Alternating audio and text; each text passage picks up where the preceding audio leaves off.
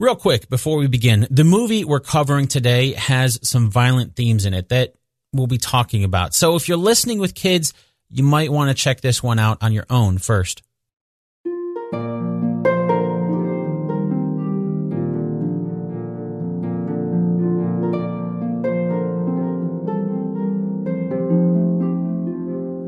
There were a lot of great movies that came out in the mid-90s, and Liam Neeson was in quite a few of them.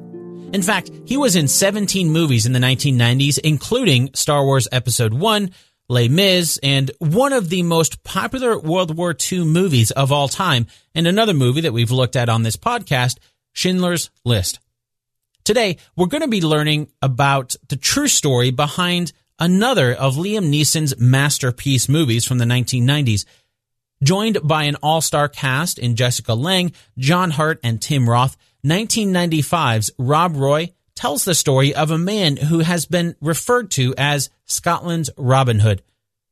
But I won't be telling today's story alone.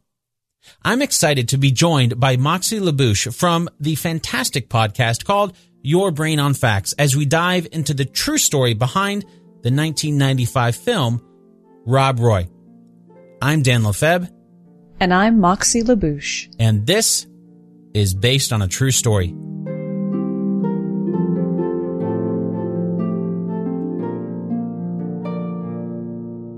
Before starting our story today, let's set up our game, Two Truths and a Lie. If you're new to the show, here's how it works. I'm about to say three things.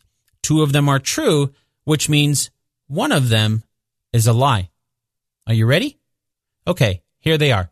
Number one, Tim Roth's character in the movie was fictional.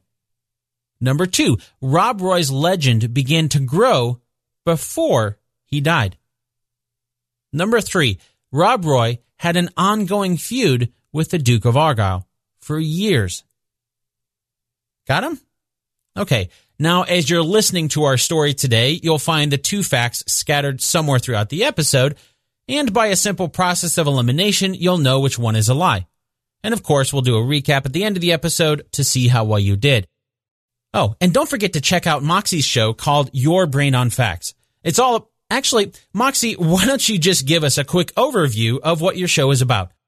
Your Brain on Facts is a half-hour podcast of things you didn't know, things you thought you knew, and things you never knew. Available on all popular podcast platforms, including the one you're listening to this fine program on. Thanks, Moxie. And you can subscribe to her show over at yourbrainonfacts.com. Once again, that's yourbrainonfacts.com. And now let's learn more about the story we saw in the movie Rob Roy.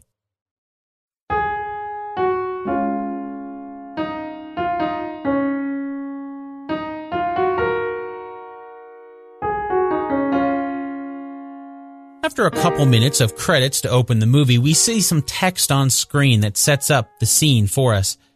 According to the movie, at the beginning of the 1700s, Scotland was ravaged by famine, disease, and greed. People were emigrating to the Americas, causing Scotland's clan system to die off.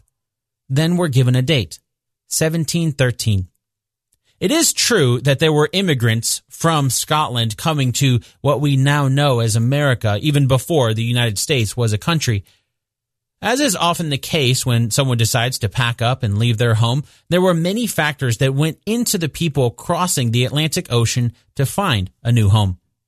It started about 100 years before the timeline in the movie, when thousands of Scottish fled their homelands and made their way to Ireland to escape all manner of calamities.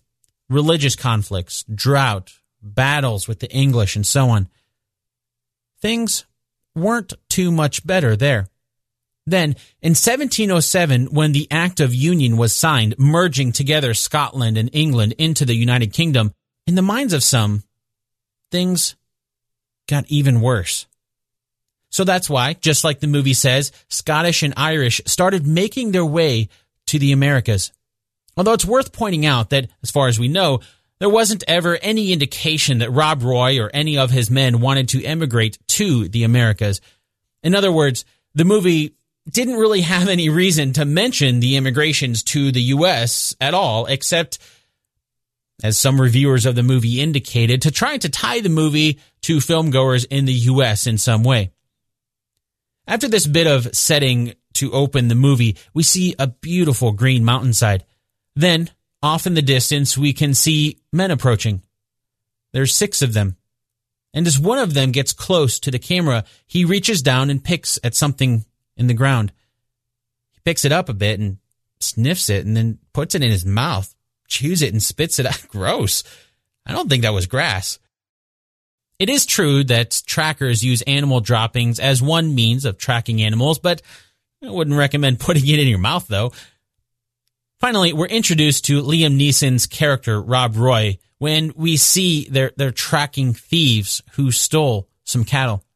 They catch up to the thieves, and then the next day, Rob kills their leader.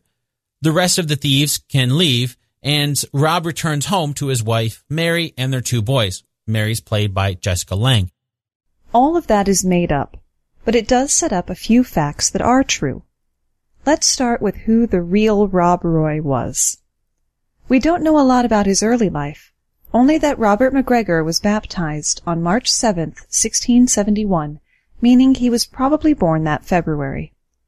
The Roy part that we know today wasn't his real name, but rather a nickname that came from the Gaelic term for red Rob, referring to his curly red hair.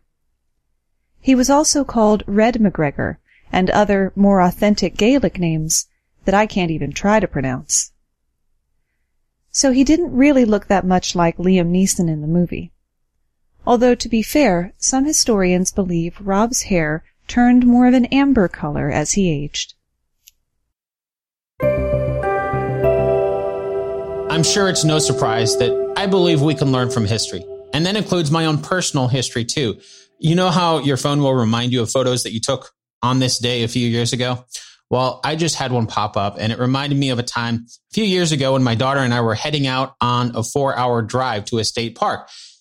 And it couldn't have been more like 10 minutes into the drive when my check engine light turned on and my car just started shaking really, really bad. Needless to say, we ended up spending the rest of the day at the mechanic instead of the park. Not only was that day ruined, but all of a sudden I had a huge unexpected bill to figure out how to pay. And I really wish I had known about today's sponsor then, because that would have relieved a lot of stress. EarnIn helps alleviate financial anxiety by giving you access to your pay as you work instead of waiting for the next paycheck. You can get up to $100 a day or up to $750 per pay period. Download EarnIn today, spelled EARNIN, in the Google Play or Apple App Store. When you download the EarnIn app, type in True Story under podcast when you sign up, and it'll really help the show. True Story under podcast.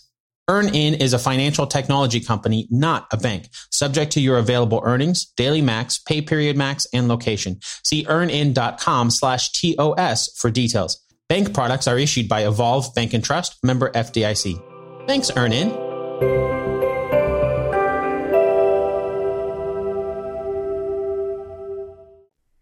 Another bit that the movie got right is when we see Rob tracking down the cattle thieves. That's not something he started, though. For centuries, the McGregor clan was known for this. They were known in the area as the Wild McGregors, and they'd offer their services protecting anyone who would hire them from thieves. And, of course, if you were a farmer who didn't pay, it'd be the Wild McGregors who raided your farm. Some historians have estimated that Rob would charge farmers about 5% of their annual costs just to ensure their cattle remained safe. Because his family had been doing it for centuries, Rob knew many of the raiders in the area and could guarantee the cattle would be returned. Although it's worth pointing out that some believe Rob himself didn't use the clan name McGregor. The thought behind this was that in 1603, the McGregors had orchestrated a horrible raid that had caused other clans to retaliate. As a result, James VI of Scotland, he would later be crowned King James I of England, issued an edict to abolish the clan name and use of their tartan. So by the time of Robert McGregor, he went by the name Campbell, his mother's name. Bonus fact, The official registry for tartans in Scotland now includes a tartan for Scots of Jewish descent and those who are LGBTQ. As is often the case with history, there's a lot we don't know for sure. What we do know, though, is that the real Rob Roy was married to a woman named Mary Helen. Some historians refer to her as Mary, while others refer to her as Helen. On her grave, which you can find photos of online, it lies right next to Rob and two of their children. She actually has it listed as Helen. But because the movie calls her Mary, for the sake of simplicity, that's what I'm going to call her throughout this episode as well. She was born in 1671, the same year as Rob, and she was actually Rob's cousin. The two were married in January of 1693. The movie's timeline starts in 1713, and we can see that two young boys when Rob returns home. In truth, Rob and Mary had 3 children by 1713 rolled around. They were all boys. James was born in 1695, Colin in 1698, and Ranald McGregor was born in 1706. Going back to the movie, we're soon introduced to more characters pivotal to the plot. First, there's John Campbell, the Duke of Argyll. He's played by Andrew Keir in the film. Then there's the Marquess of Montrose. He's played by John Hurt. And according to the movie, we see Montrose and Argyll bet on the outcome of a duel between Gilbert Martin's character, Guthrie, and Tim Roth's character, Archie Cunningham. That's all made up. And this is the point where we learn that one of the major players in the movie's storyline is completely fictional. Some of the characters were real. John Campbell was the 2nd Duke of Argyll. James Graham was the 4th Marquis of Montrose, although historically James was elevated to dukedom in the year 1707 because of his support for the Act of Union that we learned about earlier. So technically, by the time in which the film took place, he was the Duke of Montrose, not the Marquis, as the movie says. Through much of the plot line, though, we see Tim Roth's character, Archie Cunningham, as the primary villain. He's completely fictional, which probably gives you an idea of how accurate the movie will be from here on out. Speaking of which, heading back to the movie, we see Liam Neeson's version of Rob Roy coming up with a plan to borrow 1,000 guineas from the Marquis of Montrose. His plan is to buy cattle with the money, raise them, and sell them for a profit. Things don't go as planned, though. According to the movie, it all starts when Brian Cox's character, Montrose's agent Killearn, gives the money Rob was borrowing to Eric Stoltz's character, MacDonald. It was MacDonald's job to deliver the money to Rob. But Killearn mentions this little delivery to Tim Roth's character, Archie, who catches up with MacDonald and kills him, taking the money. The money goes missing, with Rob Roy ending up in debt for money he never received. That's all made up. As we learned, Archie Cunningham is a fictional character, although the character of Killearn was a real person. His full name was John Graham of Killearn, but for the sake of simplicity, let's follow the movie's lead and call him Killearn. It is true that Rob found himself between Argyll and Montrose and strapped in debt, and some say it was to the tune of about £1,000 in today's money. You might say that Argyll and Montrose were rivals, and basically Rob's lands happened to be right between the two. For much of his earlier adult years, Rob lived in relative peace as a cattle dealer. Basically, each year, the Duke of Montrose would give Rob £1,000, and then he would use that to buy cattle, raise the cattle, and then sell them back at a higher price, paying back the investment and making some money for himself in the process. And it wouldn't surprise me if there was some extra interest in there from Montrose as well. But then the next year would roll around, and then the same thing would happen, and that was basically how he lived. That went on for about a decade between 1702 or 1703 and then 1712. Things were going well. Now, there's some conflicting reports on exactly what happened, but as the story goes, in 1712, the cattle market tanked. In June of 1712, he was denounced for defaulting on his loans. We don't really know if it was Rob himself who took the money or if it was one of his men, but Rob was held accountable for the £1,000 loan that disappeared. Some reports suggest that it was Rob's head cattle drover who was supposed to deliver money to Rob from the Duke of Montrose, but instead absconded with the money himself. Still, other versions of the story suggest that maybe Rob took off with some of Montrose's cattle, too.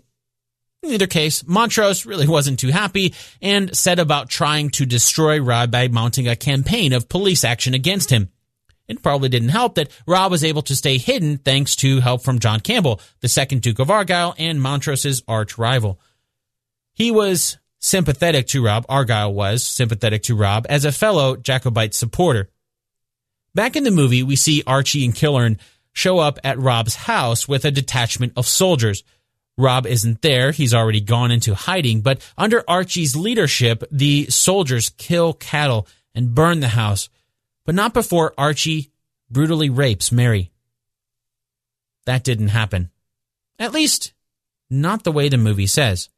As we've learned, Archie Cunningham is a made-up character, so obviously he didn't rape Mary. But there is a legend that tells the story of how John Graham of Killearn raped Mary. Of course, as the movie shows, Mary tries to keep it hidden from Rob. He eventually finds out, though.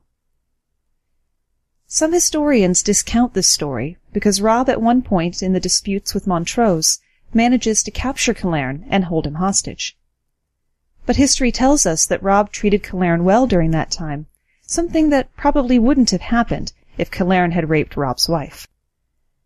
And the movie was inaccurate in showing that Mary might have ended up pregnant from the rape. We know from history that the only time Mary was pregnant after the timeline of the movie in 1713 was when Rob and Mary's fourth and final child was born in 1716. So unless Mary was pregnant for a really long time, it didn't happen as a result of being raped in 1713 like the movie suggests. Bonus fact, there are cases of women being pregnant for years, but never giving birth to a live child after that. Such is the case of the 82-year-old woman in Colombia who found out she had been carrying a calcified fetus called a lithopedion, in Greek, stone baby, for almost 40 years. This can happen when a fetus fails to develop, and instead of being expelled, the body covers it in calcium. There have only been 300 known cases of lithopedia in the world, including women who got pregnant and gave birth successfully while still carrying the stone baby. 9 of the 300 cases had carried their stone babies for over 50 years. We'll learn a little bit more about the McGregor's baby later on. So then, what did happen if Mary wasn't raped? After Rob disappeared with Montrose's money, it was John Graham of Killearn who was sent by Montrose to take Rob's land and home. They kicked Mary and the children out, leaving them homeless in the Scottish wilderness. Back in the movie, we see the results of the plot line between the fictional Archie and Rob. The tension escalates when Rob's brother, Alasdair, is killed by Archie's men. Just before dying, he tells Rob about how Mary was raped by Archie, causing Rob's blood to boil. That didn't happen. We already learned about Archie and Mary's rape, but the real Rob Roy McGregor never had a brother named Alasdair like the movie shows. His siblings were John, Sarah, Margaret, and a half-brother named John, also John, another one, and Duncan. In the movie, we see Liam Neeson's version of Rob leave Mary to go deal with Archie. When he does, he tells Mary that if their baby is a boy, name it after him. If it's a girl, name it after her. And according to the movie, it turns out to be a boy, so they name him Robert. The name is true. Although, as we learned earlier in the timeline, the circumstances surrounding his birth that we see in the movie is way off. Robert McGregor was Rob and Mary's last child when he was born in 1716. As the movie comes to an end, we see a duel between Rob Roy and Archie Cunningham. The duel is sponsored by the arch-rivals, Argyll and Montrose. After being beaten by Archie, Rob is about to be killed when he grabs Archie's blade with his bare hand, catching Archie off guard. Rob jumps up, fatally cutting Archie. A shocked Archie stumbles and drops to the ground, dead. Then, after settling his affairs with Argyle and Montrose, Rob heads home to marry, and in true Hollywood fashion, the two live happily ever after. At this point, you can probably guess how accurate that is. Since there's no way Rob could have had a duel with a fictional character like Archie Cunningham, that begs the question, how does Rob Roy McGregor's story end? Well, it wasn't quite the Hollywood ending like the movie. It also wasn't wrapped up into a single duel like the movie. As we touched on earlier, the real Rob Roy McGregor's beef was with the Duke of Montrose. Or maybe it was the other way around. Neither side was exactly innocent, especially because Rob sided with John Campbell, the second Duke of Argyle, in the feud against Montrose. That began in the year 1712. 3 years later, Rob was involved in the Jacobite Rising of 1715. If you're not familiar with the Jacobite Risings, those were a series of rebellions that took place between 1689 and 1746 in an attempt to put the Stuart House back on the throne of Scotland. If that name rings a bell, it's probably because you've heard of Mary Stuart, or, as she's more commonly known, Mary, Queen of Scots. You can learn more about her story in the episodes where we learned about the movie Elizabeth and Elizabeth, the Golden Age. It was in 1716 that Rob and his family moved to Glen Shira in the lands of the Duke of Argyle. There are still ruins from the McGregor household that you can find photos of online. We'll be sure to include a link to those in the show notes of this episode over at basedonatruestorypodcast.com. During the rebellion, Rob was a Jacobite supporter. We didn't really talk about this earlier because the movie doesn't mention it, but as a teenager, Rob fought in the Jacobite uprising of 1689. For the uprising in 1715, there are reports that he plundered both sides equally. It was around this time that he earned a name for himself for kidnapping, ransoming, and doing all sorts of things that boosted his legend to what we now know as a sort of Scottish Robin Hood. On June 30th, 1716, Rob Roy McGregor was officially declared an outlaw. Rob apparently decided that if he was going to be called an outlaw, he might as well act like one. Even more so than he already was, that is. It was around this time that he captured the Duke of Montrose's man, John Graham of Killearn. We learned about this earlier when we talked about the movie's depiction of Rob's home being destroyed and Mary being raped. That kidnapping took place in November of 1716. Rob held Killearn prisoner and had him write a letter to the Duke of Montrose that he would be released for a sum of 34,000 marks. That's about 113,333 pounds, or roughly $145,500 in today's money. By the time 1717 rolled around, the Jacobite uprising was suppressed. In July of that year, the Indemnity Act of 1770 was passed by the Parliament in Great Britain. As a part of this act, many of the Jacobite rebels were pardoned for their participation.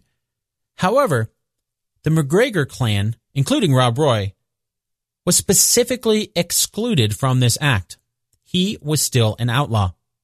In the spring of 1719, there was a royal proclamation calling for Rob's capture.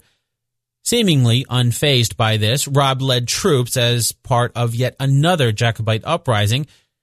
Like the rebels before, it failed.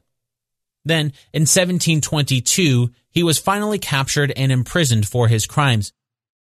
Meanwhile, English author Daniel Defoe had found success writing what many today consider to be the first ever English novel. I'm speaking, of course, about Robinson Crusoe, which was published for the first time on April 25th, 1719.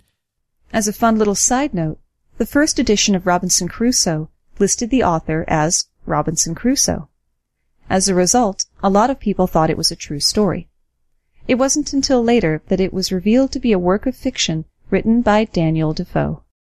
That's important to our story today because it was in 1723 that a fictional account of Rob Roy's life was published. That book was entitled The Highland Rogue, or The Memorable Actions of the Celebrated Robert McGregor, commonly called Rob Roy.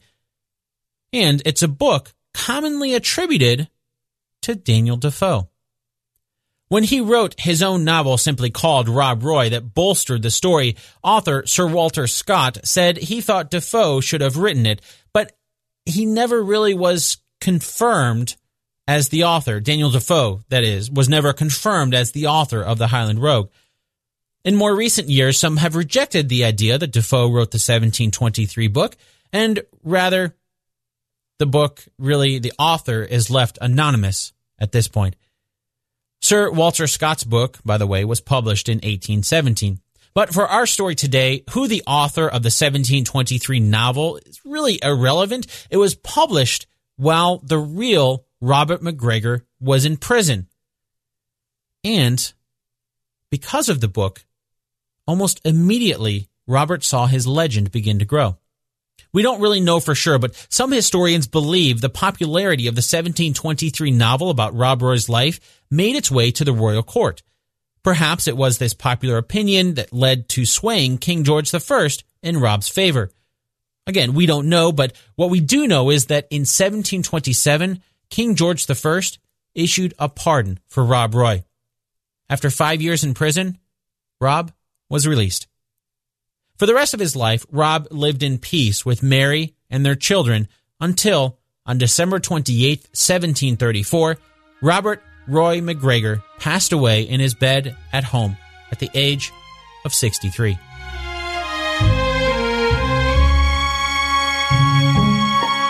This episode of Based on a True Story was written and produced by me, Dan Lefebvre, along with my good friend over at Your Brain on Facts, Moxie LaBouche. If you want to learn more about the real Rob Roy, I would recommend the first book you read is The Hunt for Rob Roy, The Man and the Myths by David Stevenson. That's a great book that dives into the true story behind the many legends, myths, and mysteries that have surrounded Robert McGregor. And then if you want to learn more about those myths, that's when you can read the 1817 novel by Sir Walter Scott. It's a classic book I'm sure you'd enjoy. Interestingly, though, despite having his name as the title, Robert McGregor barely makes an appearance in the book. Or there's always the 1723 novel that we talked about that has an author that might have been Daniel Defoe or might not have been, but neither of those are really historically accurate. The 1723 or 1817 novels, they're not intended to be. They're novels. Okay, now it's time for the best part of the episode, circling back around to our game of Two Truths and a Lie. As a refresher, here are the 3 facts. 2 of them are true, and 1 is a lie. 1. Tim Roth's character in the movie was fictional. 2. Rob Roy's legend began to grow even before he died.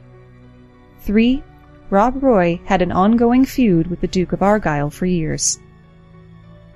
Did you find out which one is the lie? The lie is number 3. As we learned in this episode, it was the Duke of Montrose who feuded with Rob Roy.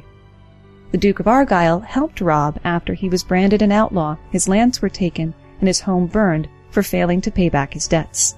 Finally, before we wrap up this episode, I'd like to once again say thank you to Moxie from Your Brain on Facts for joining me today and helping me out with this episode. Thanks so much for having me on today, Dan, and letting me talk at your audience for a while. And now that you're done here, be sure to go check out her show at yourbrainonfacts.com. Thanks so much for listening, and I'll chat with you again really soon.